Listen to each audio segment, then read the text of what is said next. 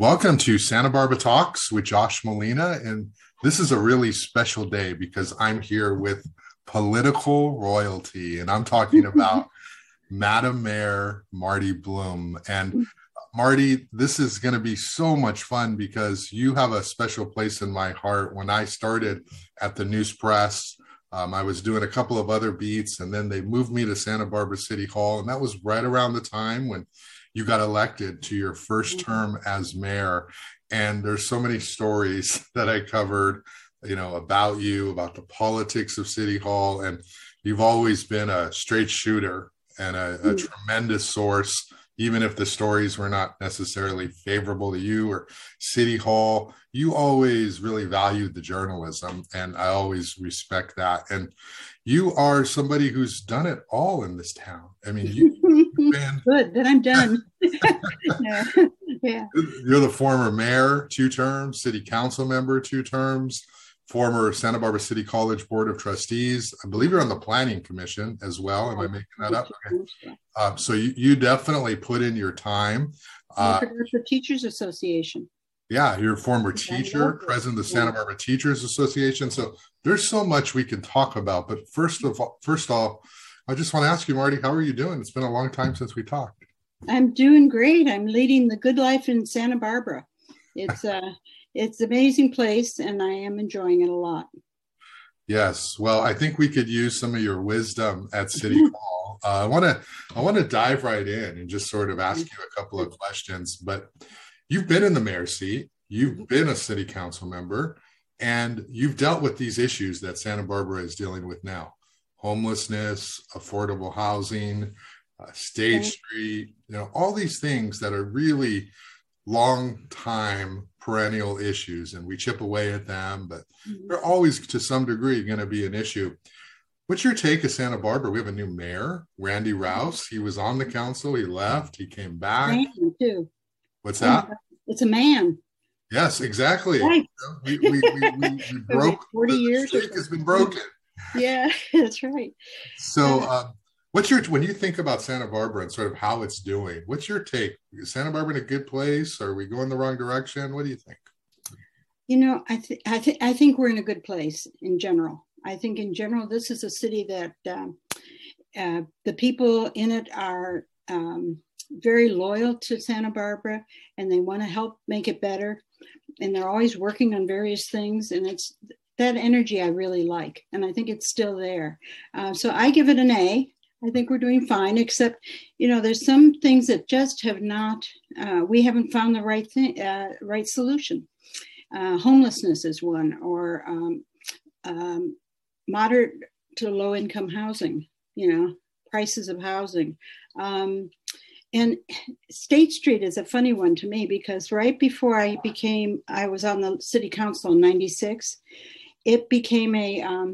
it had just become a 2-lane street. It was 4 lanes with parking on it, which is totally bizarre. But that's what it was from the start. And we brought in, the city brought in Dave Davis to help, make State Street a walkable, good place. Oh. And we didn't get the cars off of State Street. So that was kind of funny.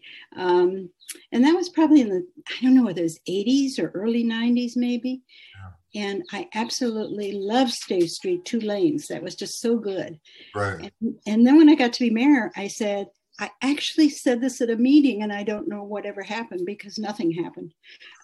But I said, let's try to just make State Street a pedestrian walkway. Oh. We could do it just one Sunday afternoon or one Saturday a month, and I think it might be successful. And then we might decide we don't want to do it anymore. Yeah. I never could get any traction on that. I think I started on that one from when I was on the council and then as mayor. And so I think Randy's going to find out it's not just good that you say something. You need to get 3 more votes. Right. And I don't know how easy that is. But anyway, that never happened. And we just kept going on like nothing was happening. And it wasn't. And then the pandemic came, and wham, bam, we saw all these restaurants move out into the street, and the Ballards went up, and no driving on State Street. And I was really surprised. Yeah. I didn't see it coming. Not too many people saw the pandemic coming, but I didn't see, as a result of the pandemic, we would have a pedestrian walkway on State Street. I mean, it's just crazy. Yeah. On the other hand, I kind of like it. So it's not so bad. Right. And I talked to Dave Davis. I think he is working right now on, I hope he's working on getting some plywood off of things. You know, it's kind of tacky in a lot of places. Yeah.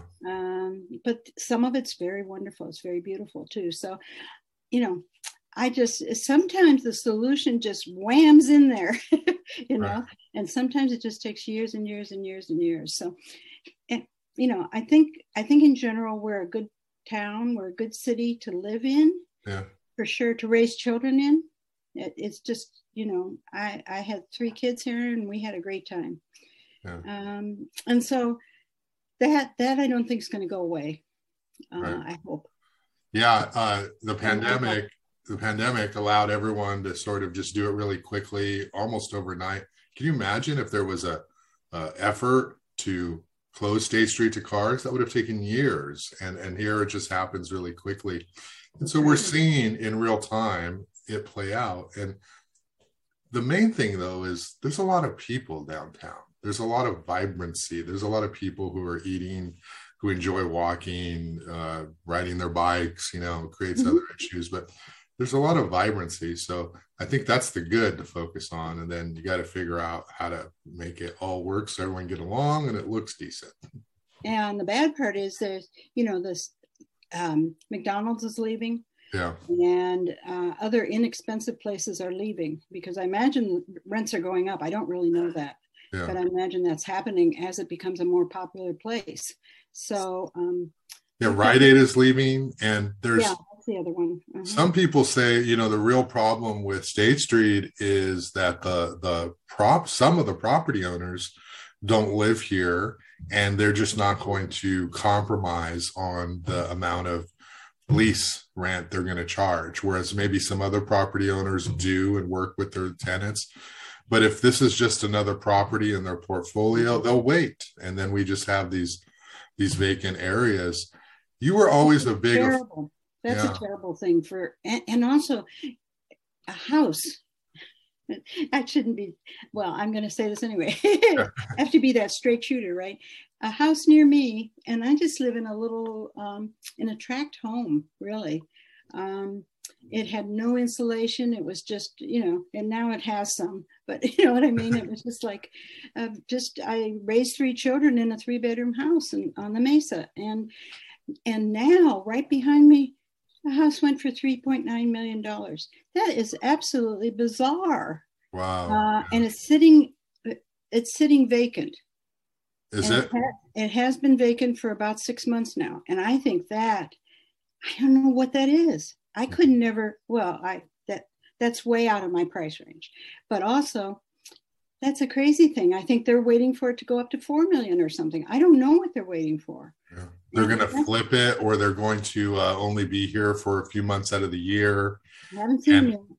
I want to talk to them. I want to just give them a little history of Santa Barbara. Yeah. Well, that leads into the next thing, which is the affordable housing crisis. Yeah. That's a home right there that could be occupied by local people, family who need a place, and it's sitting there empty. How's Santa Barbara doing with affordable housing? The AUD program was not in existence when you were mayor. We've got more apartments. We've built much more apartments. Which is good. That's great. The rents are market, though, for most of them. There is an inclusionary element that is happening now, but how are we doing on affordable housing? Do you have any advice for those in office now? When the pandemic started, that $3.9 million house was about $800,000. Wow. So that's 2 years, right? And it just went way up there. And so I don't think that's very good at all. In fact, it's one of the worst things that's happened. But the state has helped us out somewhat because it's is mandating that we allow ADUs. That's not AUDs, but the ADUs as the accessory dwelling units, which are granny flats or that kind of thing. Yeah. And at first I was appalled that the state would tell you you could put another house on your lot. But I'm not appalled at all anymore. Now that I'm a grandmother, I'm not appalled. We are actually building an ADU in our son's backyard in Portland. And, you know, that's probably where I'll go stay once in a while for a month or two. Yeah. But also it may be the place that I end up living. Yeah. And I just think Santa Barbara is seeing more and more of those. And I think it's in general a good idea. Yes. You know? So that'll help somewhat in lower income because they're what, 500 to 800 square feet. That's very small. Yeah. So you're not going to have a family of 6 in there.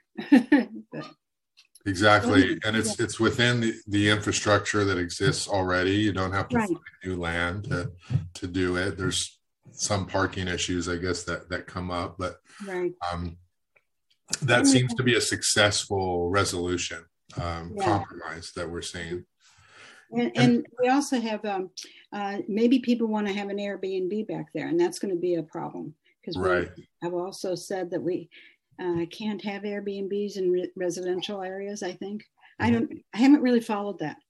Yeah, we're not supposed to. They are allowed in areas that are zoned for hotels. Yeah, but they're not supposed to be in the residential. But it's not even a Santa Barbara's biggest secret. It's not even that because everyone knows it. Like there are vacation rentals that are happening all over town, and the city can't keep up with the enforcement. And you know, people see it, and it is what it is. And people are like, why can't I do this? Why can't I make as much money as I can? And not realizing that there's a family somewhere that can't afford what you want them, because one, it's not a rental now, it's an Airbnb, but it would be better to have them off the street or living in their car and in the house, you know? So that's an impact. What do you think of Randy? You know, it was a really tough time for Cathy Murillo the last couple of years there. Obviously, 4 years. She just had, you know, her first day in office was January 8th or 9th. And that night is when that big debris flow happened in Montecito. Yeah. And Santa Barbara police, fire, all kinds of rescue people were very involved in that, getting that fixed up. And so there she was, you know, you get sworn in, you have a happy dinner, and you go to bed, and then whammo, it hits. And it really did hit her rock hard, I think. And I had met with her before that to say, I think it's a great job. I mean, who would want to be the mayor of Santa Barbara? You know, and then I feel like an idiot, but it still is a great job. I like it. It was a good job, but she really that was a good 6 months of difficulty in some ways, you know, and maybe even more. And then she wrote a little note to me. It was kind of funny. At the beginning of year 2, she said, I think I'm going to like this job, but I'm not sure yet. And I'm going, yeah, I know. Let's just settle down. And then whammo, the pandemic in the last couple of years. Oh, and who would have thought, you know, in January 2020, you would have thought, we're going along okay, you know, nothing happening. And by March, everybody has to stay home, and the fear of God is in you not to go to the grocery store or whatever it was, you know, everything. People are learning how to wear masks. So, and businesses were folding. They were folding on State Street, and they were closing temporarily. And what a difference that made. It made it just a ghost area. Yeah. And she had to deal with that part too, dealing with the downtown organization. And those 4 years were probably the toughest in the city of Santa Barbara when you look at it. Right. So in some ways, do you think it wasn't fair for her? Do you think that because all these things were going on, voters had to figure out someone to blame to some degree, and she's the mayor, so she's in. Oh yeah, why not? No, yeah. I mean, the voters here are pretty smart. At first, you think, "Oh my God, they're going to do whatever it is," and then they come through most of the time. With Cathy, it was, you had to point your finger somewhere. Mm-hmm. This, you know, I've been staying home now for 6 months, and and I want the mayor to open it back up, please. Not even please. So, yeah, I think it was hard, but I'm not trying to make excuses for her. She just had a hard time, and I don't know all of the details because I really wasn't not there. Politics are difficult, yeah. and you can make enemies really easily. Let's talk about Paul Casey. You know, we talk about the mayor, but Paul retired early. I mean, he can say whatever. I know he was not planning to retire at that time, but Paul's another casualty to some degree of the turmoil, the opposition to City Hall, and there was a petition, and I've always liked Paul. I always thought he was really, really smart, and other people blamed him for the slow development approval process and all the problems in the city. And I think he just said, you know what, I don't need this. I've been working. He didn't. Yeah. No, I agree that that's what happened, and I feel bad about that because Paul was a good guy. He is still a good guy, and now he's leading a happier life, I think. Yeah. Because it was just really we were tough on him too. Right. In a lot of ways, and that was too bad. I think I had Jim Armstrong for my whole 8 years as mayor, and he was really good, except that his last name was the same as the editorial writer in the news press, but otherwise he was perfect. You know? Really, really a nice man, and he still is. But I think Paul, I don't know what happened, except that things were not easy in Santa Barbara suddenly, and that makes you want to point your finger. Yeah.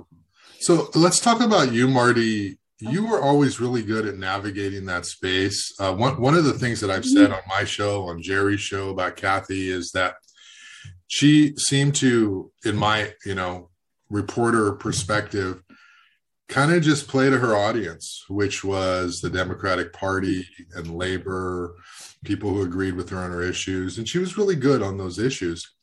But she was not necessarily anyone who crossed over and was able to build bridges with other people in the community. I don't think she did a very good job of that, even if it wasn't her fault. It didn't happen. You, on the other hand, you had this remarkable way of kind of pleasing your base, but at the same time, you'd occasionally speak your mind and just say something how it wasn't meant to be said. And you were less political in that aspect. You were very much your own brand. You were Marty Bloom, and people said, that's Marty, but we still love her, right? Oh, yikes. I don't remember those. I guess I didn't need to, huh? You were less like, let me figure this out in the back room before I say it. A lot of times you would just do it and let the chips fall where they may, whether it's, labor negotiations, police fire. Remember those days, right? Those God. Yes, I do. Oh, geez. The leaks at City Hall and who knows what and how to, blah, blah. How were you able to sort of navigate all of that turmoil? Police, fire, opposition. You were dealing with kind of a conservative wave, the Dale Francisco sort of group, the Michael Self, the Frank Hotchkiss, people who were sort of starting to say, oh, we don't like bulb outs. We don't like this Rob Dayton. They're ruining our neighborhoods. And you were always able to sort of work that space and come out looking good. How were you able to navigate all that? Wow, I don't remember. I really don't. I'll say it's my age, but I really don't remember having that much of a problem. I think what happened was when I became mayor, I decided that I was going to be mayor for everybody, which is what they tell you in political school, if there is such a thing. But, they just, you run for office and then you become the mayor, you have to be mayor for everyone. And I think for a second, go back to Kathy, that's one thing she didn't do. Yeah. And you said it in a different way, but she was mayor of the West Side and her group, whoever they were, whoever voted for her, all the people that voted for her. Yeah. But I think the one thing is to keep your enemies closer, right? Keep your friends close and your enemies closer. Yeah. And I really found that that's what I needed to do. That was my mantra, I know. Yeah. And I went to so many dinners that Kathy didn't have the opportunity to go to, frankly. Right. But, so many dinners of people who I would never have had dinner with, if I wasn't the mayor. Yeah. And I kind of like that in some ways. So that was okay. But anyway, it was, I also think that people, and I think this of Congress right now, that if people just sat down and tried to make a list of all the things they believe are true, that their lists would overlap with everybody else's lists. If they would just sit down and do that. They're not about to do that in Congress right now, but I think the Marjorie Taylor Greenes of the world do agree with Adam Schiff in some things. Yeah. I mean, they have to, and maybe the list is very short for those two, but there is a list that you can start working from. And so that's what I did here. Is I went to the Republicans. I don't know what it was. I've forgotten the name of it, but the Republican committee, like their political committee, Central committee, but they didn't. I don't know. But they had a dinner, and I can remember sitting there thinking, "What am I doing here?" I mean, really. But I think they toned it down a little bit after that. Yeah. I know they did, and that was good for the city. It was good for everybody. So anyway, it's that's what I remember. I don't remember deliciously saying crazy things that Josh would quote. I didn't do that. No, that never happened. I didn't do that for you. I'm sorry. But I also have a hard time planning on saying only certain words and then having to stick to it the rest of my life or something. It just didn't make sense. It's much harder to lie. Right. Yeah. It's easier to tell the truth because you don't have to think about it when you repeat your stories later. That's right. Absolutely. Yeah. One of the things that is so impressive about you is your resiliency, your toughness. And an example is when I was covering you, you had a double mastectomy, right? And you were back at City Hall in a week. Yes. You remember that? And everyone was sort of thinking, there, you had your enemies at City Hall, maybe enemy. And there were those who were looking forward to you not being around and maybe kind of stepping up and taking the leadership role there. And then all of a sudden, Marty's back after this very serious surgery and just something that just affects your entire life. And you came back. Can you talk a little bit about that and sort of how that impacted you and how you were able to bounce back so quickly? Yeah, I found out I had cancer, and I can't remember when it was that I found out. A couple months before I had my double mastectomy, and it was just if I had not been in office, it would have been a lot harder to deal with.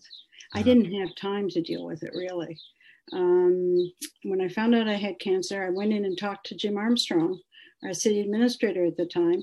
And I said, I don't know if I should just, take a little leave of absence for a couple months or something and take care of this thing and not tell anybody.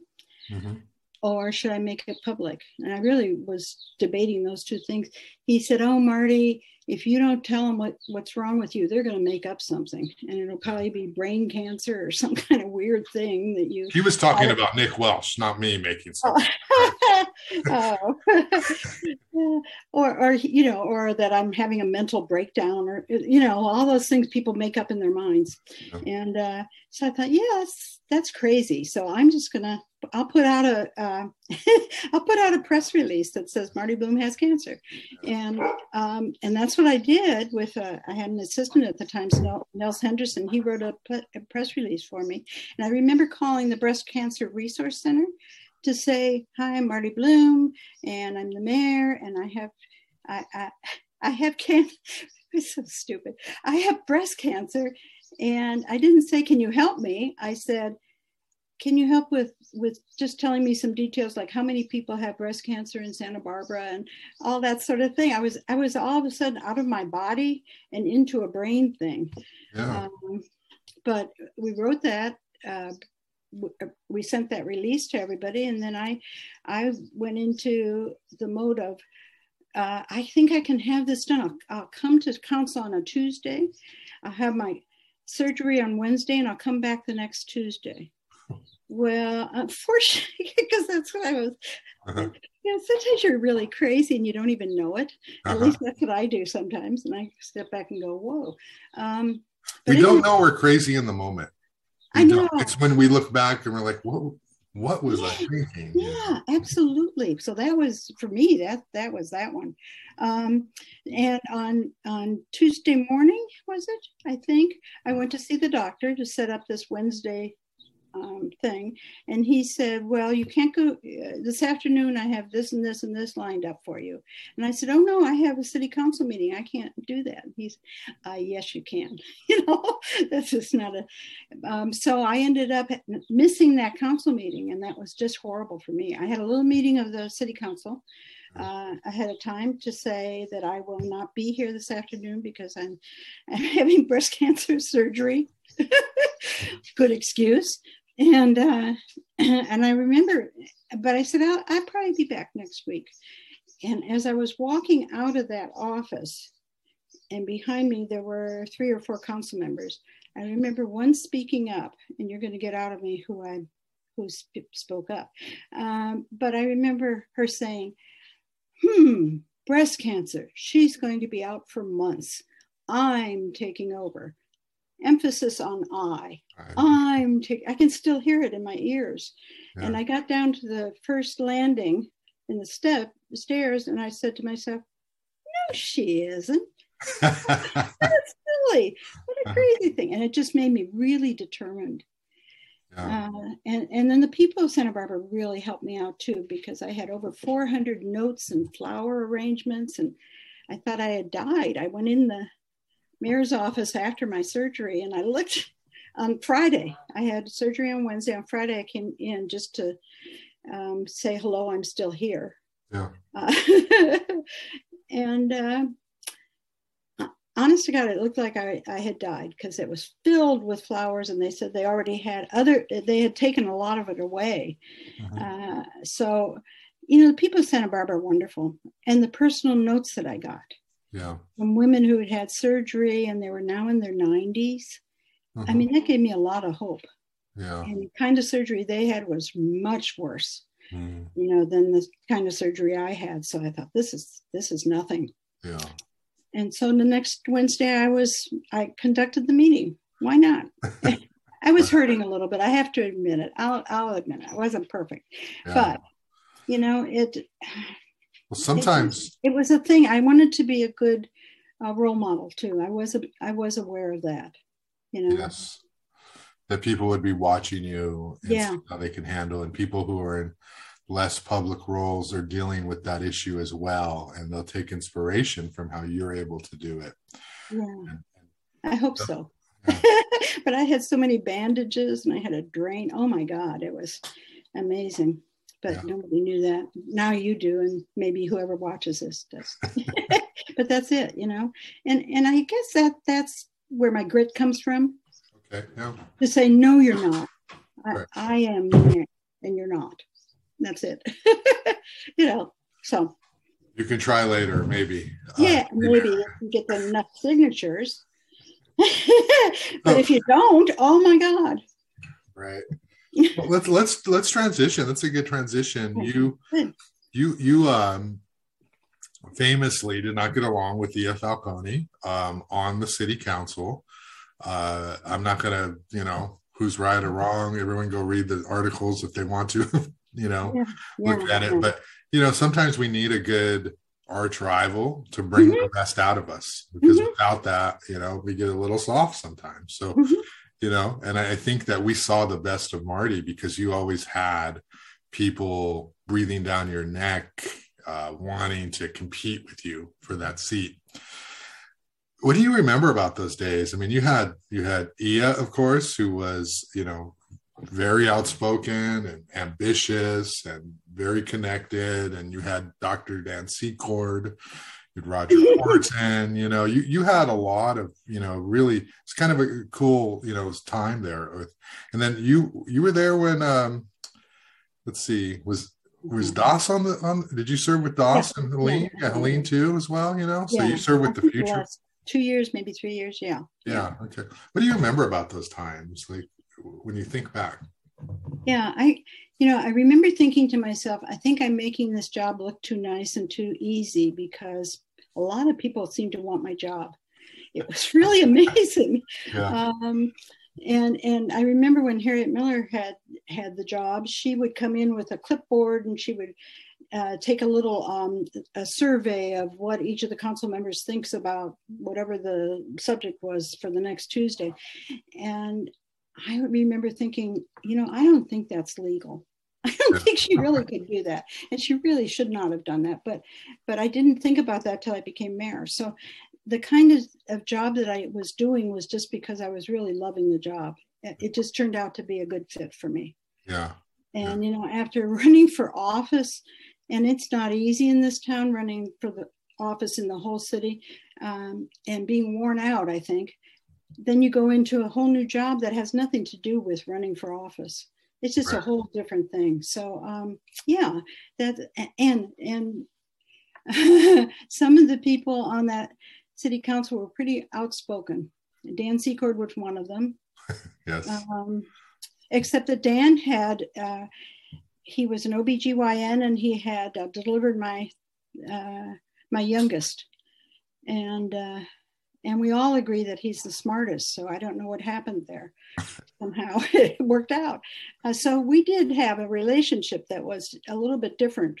Yeah. And so I could go in and talk to him and he was okay. He wasn't doing strange things or anything.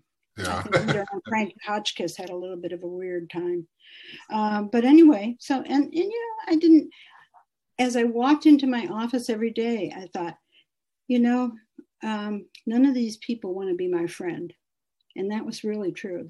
No one wanted to be my friend. That's not what they were trying. They were trying to get my job. And when you think of that, you just kind of gird yourself up a little bit and go in more ferociously. Mm-hmm. Babatunde wanted to be your friend. I don't think he wanted your job. Oh, yeah. That's the one exception. I know. Yeah. He was such a sweet guy. Oh, yeah. I really liked him a lot. Yeah. He had a little fountain in his office.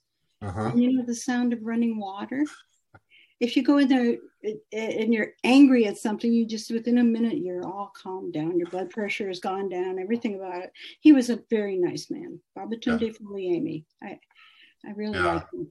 Yeah, gone too soon. How much would I love to be doing a podcast with him, talking about things. Oh, yeah, talking about life. Oh, my goodness. And Ia, it was just, Ia and I shared the same values, really. Democratic values, all the, affordable housing, pro-choice, everything we shared. So we should have gotten along better. And I kind of feel bad that I didn't get along with her as well as I wanted to. But as you said, she was an arch rival. You never knew what she was going to say during the week when I wasn't paying attention. And darn it, if she didn't, she actually made me a better mayor. Yeah. So I have to give her that credit. When I say you girded up and said, everybody wants my job, Ia was at the top of that list. She wanted my job badly. Yeah. Well, Ia was high-powered, right? Aggressive, ambitious. She and I had, oh my goodness, so many. Whatever feud I'm having with any elected official today pales in comparison to my battles with Ia back in the day. Josh, you would then come into my office and you would sit down at the couch and you would say, you know what Ia just told me? And I would hear it and I'd go, no, you're kidding me. You just want me to say something. No, he said, she really did say that. So you were a part of it a little bit. It wasn't your fault. You were just trying to report on us. Poor you. Yeah, I'm just trying to give you your opportunity to respond on the record, Marty, to these allegations. That's very normal.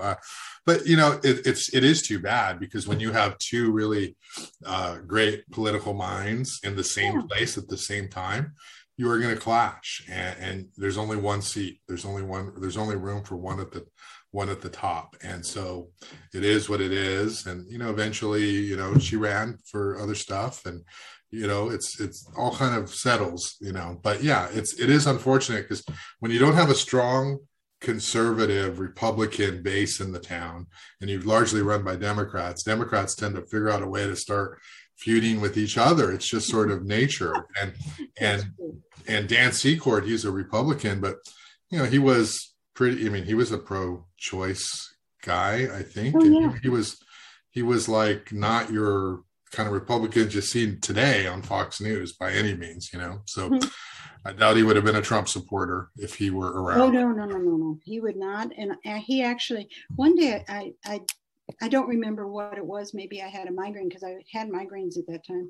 And I had to quit the meeting. We took a break, and then he was taking over because I guess he was mayor pro tem or something like that.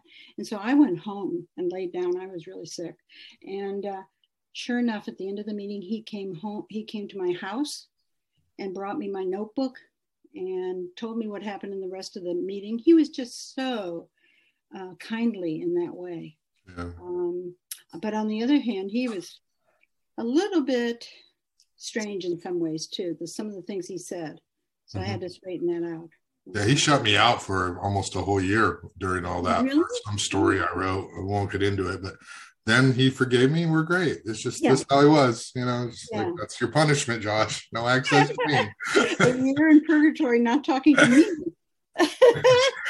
And Josh goes, oh, okay, I can live with that.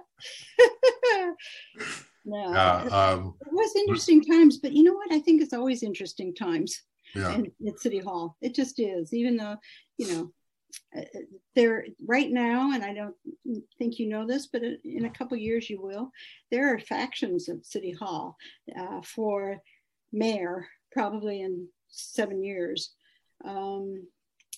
And they're kind of vying with each other. And for a while, they were trying to get one former mayor on this side and the other former mayor on this side. And I just didn't do it. I wasn't interested. Oh. I'm out of there, guys. See you later. But it's going to be interesting. Right. And you say about the conservative Republican thing, John Davies ran Randy Rouse's, I guess it was his whole campaign for him.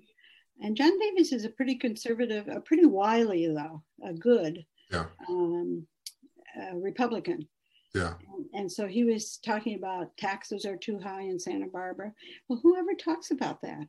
Yeah. Have you ever heard that from anybody? I haven't. Right. And so things like that. And but so I don't know about Randy yet in that way. John Davies made me a little nervous there.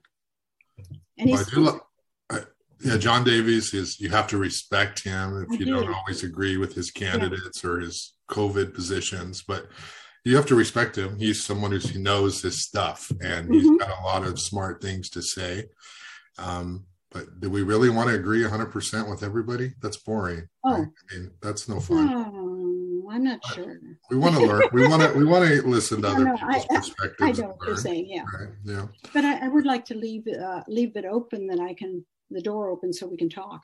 Yeah, that's John does that. He and I can talk to him, but I'm not sure I can talk to Randy yet. So that's going to be interesting.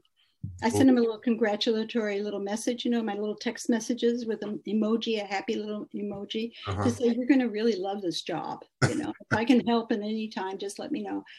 And he wrote back, who is this? I forgot that I wasn't in his, probably wasn't in his contacts list. So he was just messing with you. I'm sure he knew. I don't know. He is a nice guy. And I used to eat at the Paradise Cafe when he was, and he's known as a nice person. Yeah. And that's who we need as mayor, but I think he does think he can get more through than he really can. So that's kind of funny.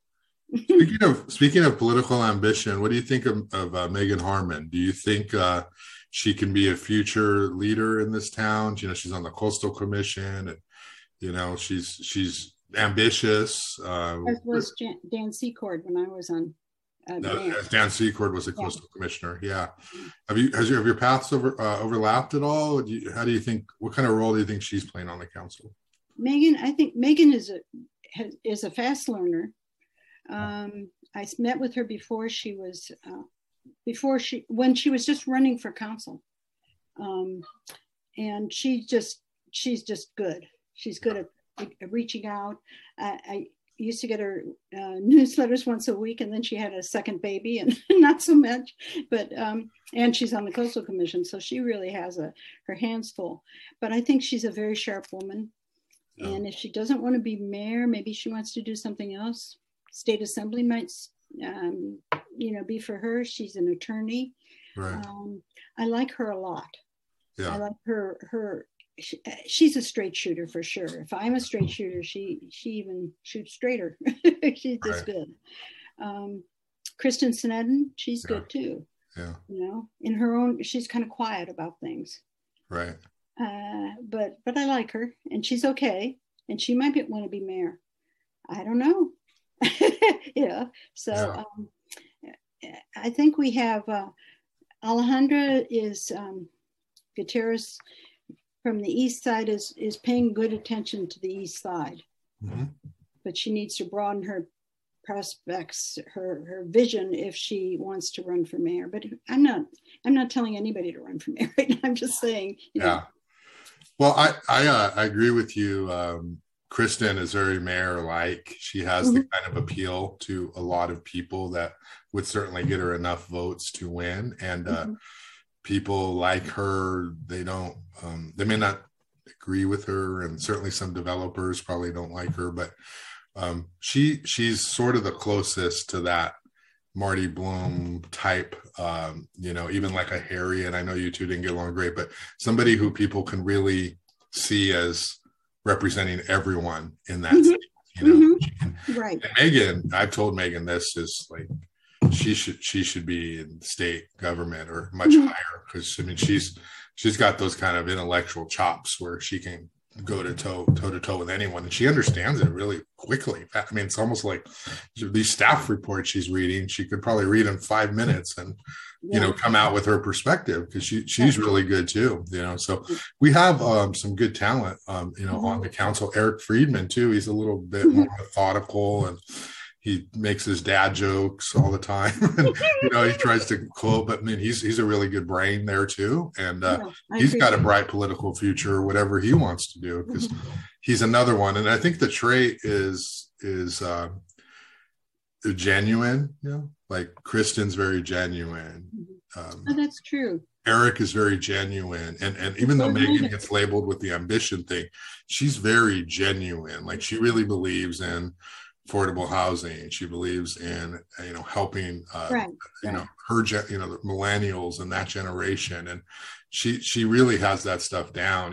Community Information Commission, and that's a real trait that you need in office. Let me ask you a little bit, Marty, about your time now. You had a book called Madam Mayor come out, and you talked about your life story, and after City Hall, you got elected to the Board of Trustees at City College, and that was its own sort of drama, of course.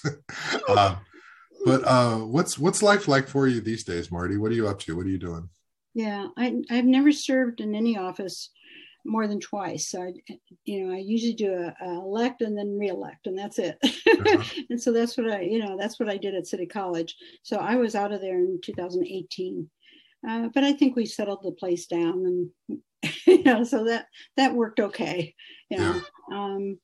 So what am I doing now? I don't know. I get up, I go to get coffee. It's that kind of thing. I love it. I have never in my whole life been without a job. I mean, I always had one or two, even when the kids were real little. And so it's just a pleasure. I get to read whatever I want to read, and I have a stack of books because I really do love to read. And I'm knitting. I should have brought a picture to show you. My youngest granddaughter turned 3 yesterday. Oh, wow. There she was in a sweater that I had knitted. And I went, yes, that feels really good, so that kind of thing. Uh-huh. And I'm doing a lot of quilting.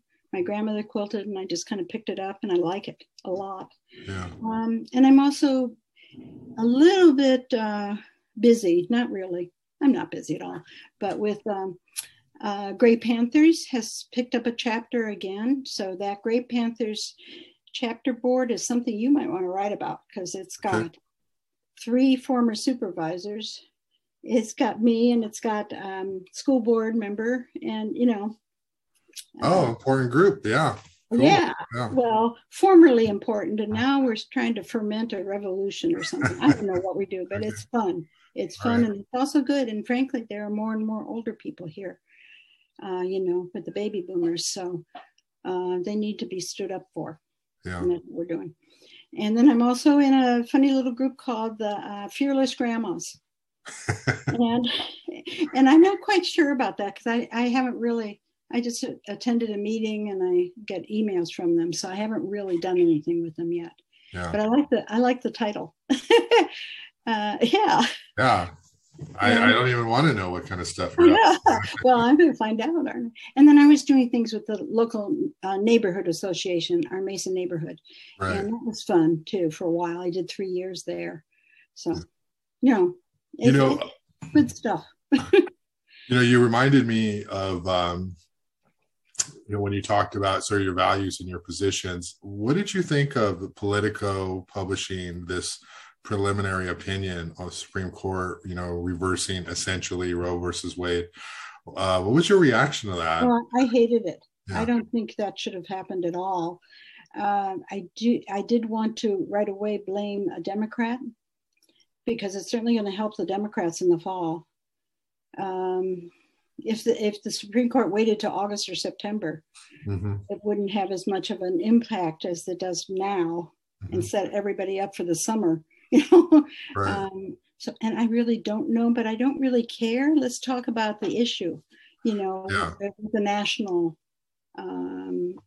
voice there. I don't really want to, I don't care about who let it out, but they shouldn't have.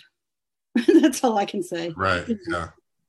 And do you think there's going to be any way to change this opinion? Because it's out and there's such a public backlash that maybe the final opinion would. Well, they boxed themselves into a corner, didn't they? Because they put this out. So now every reporter is going to take that opinion and the other one and hold them next to each other and see what's missing and what they added. But some of it, I'm putting on a lawyer hat now, and I'm inactive as a lawyer, so I shouldn't be giving you any advice. So I'm not going to. But the shoddy, it was just a shoddy piece of research, and maybe that's how their opinions come out first, and then they make the circuit and they get better and better. Yeah. I was kind of shocked, though. It wasn't something that I mean, just the idea that Alito would say Roe v. Wade has to be overturned, period. I mean, that's what he said at first. And that's crazy. No, it doesn't. So, and I thought they would tweak it. I didn't think they were going to think about just overturning it. Right. Because, there's going to be a lot of repercussions about that. Yeah. There's going to be a lot of illegal abortions and a lot of women getting sick or killed even. So, that's just, I mean, I thought they would have tweeted Roe v. Wade. I think they would have said something about viability. So the first trimester, yes. And then the second trimester, when the baby's viable. And I don't really know when that is right now. I haven't followed that. And maybe have it turn on that, not turn on 6 months, Yeah. It's really hard to regulate human behavior. So in other words, you can have so right. Yes, you can make something legal or illegal, but it doesn't stop what people want to do or are going to do. And what it does is actually put more women at risk, and who is usually the most vulnerable among us, the low income, because you've got to figure out a way to do what you're going to do anyway. And if it's not legal, then how are you going to do it? Or you got to go to a state where it is. And it isn't, it's such a moral debate that is, you're trying to force it onto people who don't share that perspective. And that never works. Like people are always going to do what they want to do, regardless of whether it's easy or not. They're going to figure out a way. And I think that's the problem is, well, if, people are going to figure out a way, which should probably be the healthiest, safest way, right? Right. And you can keep your judgment or your morals. That's fine, whatever. But if these people choose that, that's what they choose, and that's healthy with them. And don't make them wait till the baby's really too huge to do anything about. That's not okay either. Yeah. I'm very proud to live in California, though we're going to be hopefully taking on some of these people that need abortions. But we'll see what happens with that. And yeah, I think the whole idea, well, we'll look back and see what we think in 10 years, but the whole idea of letting that very poor decision brief out is just, it's not good. Yeah, because look what's happened. Oh. So Marty, are you done with elected office? Is there some spot somewhere that you could maybe do one more time? I mean, you'd be better than some of these other people who are wanting to seek higher office just because they think they can, Are you done or, Well, the interesting part when I look back is that every time I've run for office, the next time I run for office, I get more votes than I got the first time, and more votes the third than the second. And all along, even City College, but there are more voters than there are in the city. But I always get more votes. So you're going to have to find an office that's bigger than City College. Yes. For me to keep that going. But I don't know what it would be. Chairman of the world or something. I don't know. It's too late to take on Greg in the assembly. So. Oh, no. I really like Greg is a great guy. Yeah, and he and I got there on the city council together first. That's both of us. And we had a great time. And he just is such a smart guy and so good. And he's waited for this a long time. Yeah. He needs to be in Sacramento. And then Laura Capps, too. Don't forget her. And there she's going to be. How could I forget Laura Capps? I know you can't. Nobody does. I know. She's wonderful. Just an amazing woman. Yeah. So we're going to have her as supervisor. That's amazing, but not until November. We have to remember that even if we elect her now, which we will, because she doesn't have any opposition, she's got until November to vacate her school board seat. Right. You're a former teacher, former president of the Teacher Association. Oh my goodness! I don't want to be on the school board. That's you don't want to listen to all the public commenters come in and yell at you and attack you. No, I don't mind if they want to ban a book. I'll just tell them no. I don't even care what the title is. But no, I think we have a city that has a history of being mean to the school superintendent. Honestly, I moved here in 1968, the first time. I couldn't believe the kinds of things that were written about the school superintendent, who was a man at the time, and I've forgotten his name. But no, it's just, we just pick him to death. It's horrible. So that's what's happening with Hilda Maldonado. But on the other hand, maybe there is a problem. I don't know. Yeah. Well, being a superintendent, I don't, what is the career span of that? It's not very long because amazing. You're dealing with your children, and that children bring out the best and worst in parents. And you can stop being logical when you're thinking about your kids. You're irrational sometimes, and you need somebody to take it out on. And that's why it's so hard to be a superintendent. And, with Hilda Maldonado, I think that the issues are a little different in that it's, internally, the people who are not wanting to work there anymore. And that's a little different than the parents who are just going to scapegoat the superintendent for whatever is happening, on the ground. But yeah, it is what it is. It's a very, very difficult job. So yeah, it is. It is. So I don't know if people don't want to work there or think that she's doing a great job. And so now's a good time for me to go to the Bay Area, which I've wanted to do all my life, type of thing, Yeah. I don't think so, but I'm not sure. Anyway. Yeah. I mean, there's two sides of the coin. Yeah. It's like, well, you wanted somebody to clean house. Well, we clean house. Now You're upset about it, sort of. And That's and right. Marty, before we go, how is Joe Bloom doing? Oh, He's Joe always is such good. a good guy, and your biggest supporter, and he just did so And much good work, medical work, a doctor. How's he doing? yeah, yeah, he's doing fine. He was my lawn sign guy. And so every once in a while, when there's some lawn signs start popping up for an election, he'll take me around and show me why this one isn't good or what's happening there, because you can't get that out of him. But but he's doing fine. He's playing a bass, electric bass, and he just learned in the last couple of years. And so that's kind of an amazing thing to pick up and say, I think I want to play this. But he always says that our youngest was a bass player, which he was, and a good one. So I must have some genes, he says. And so he tried it out. He says, well, the truth is, I don't have any genes about being a good bass player, but also I like playing bass. So he plays bass. He plays with a couple groups. And, that's a fun thing for him.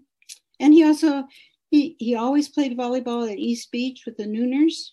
Oh, yeah. He goes down twice a week, and he doesn't play volleyball, but there are a lot of them out there just talking mostly. But they do some drills and stuff like that. So he's down there at the volleyball courts twice a week. So he's keeping very busy. And we have a COVID puppy who is now a COVID teenager. Oh, great. Yes, no, that's not easy. Not great. But otherwise, no, he won't get in the car, and we want to take him somewhere. So, what kind of dog is he? He's a golden retriever, but he's a white, cream, English cream, and he's beautiful, and he's got beautiful eyes. His name is Hank, and Hank just gives us a time sometimes, but that's okay. It keeps us going. So, yeah, in general, we're doing fine. We just watched Marmaduke on Netflix, and they send him to obedience school. Oh, maybe you should send to obedience school. Well, you think we paid a trainer to come over here, and now he'll get 2 feet into the car. Well, maybe we could tie him to the car and drag him along, but I don't know. It's just like, anyway. I have to see. And is that's got to be a cartoon? Yeah, it's a full length one. It's a 90-minute full-length movie on Netflix. It's animated, but it's great. You have a daughter. You get to sit and watch Marmaduke. Oh yeah, and those animated movies are good. They're not like just kids movies. There's usually themes on multiple levels. So. I never could figure out why my mother always wanted to go to the movies with me until I started saying, "Hey, these are pretty good movies." Yes. They're fun. Cinderella. Yeah. All the little singing mice and everything. Oh my goodness, how wonderful. Have you seen Encanto? Yeah. And the music. The music's great, yes. Yeah, you pay big bucks on Broadway to get music like that, right? Exactly. It's just, So that's the other thing we do is we watch a lot of movies on television. And we watched one yesterday called The Enigma, is it? No. No, it's something else, but it was really riveting. It was about World War II, and I don't usually like spy films, but that's what this was, and it was amazing. It was a true story too. Yes. So you can get gazillions of movies on Netflix or whatever. Right, Amazon Prime is Amazon Prime. Yeah. Someday I look forward to. I always tell people like someday I can't wait for just a day just to watch movies, because never get to watch anything unless it's got an animated dog in it. Well, I'm writing that down. Marmaduke. Okay. Yeah, it's hilarious. Yeah. All right, Marty, we're about time, and I want to wrap up. So I want to thank you for taking the time to have this conversation, and it's been really just fulfilling to be able to relive some of these old days when I was starting out and you were in your prime as mayor, and talk to somebody who knows so much and who's lived these experiences. You should, the city should have like an ombudsman role or some role for you. No. No, it's okay. I'm doing fine. I don't need a job for sure. I'm doing just fine. But this has been a pleasure for me too, Josh. We go so far back. I knew it would be easy to talk to you. So thank you. Yeah, thank you. And we didn't even get into the picture with the baseball bat. We'll have to do that in the next podcast. I remember when they took that. That was fun. And some of the police officers were very intimidated by that. Yeah. Good. Okay. Have a great day. Thank you. You too. Have a good luck. one. Bye. See you later.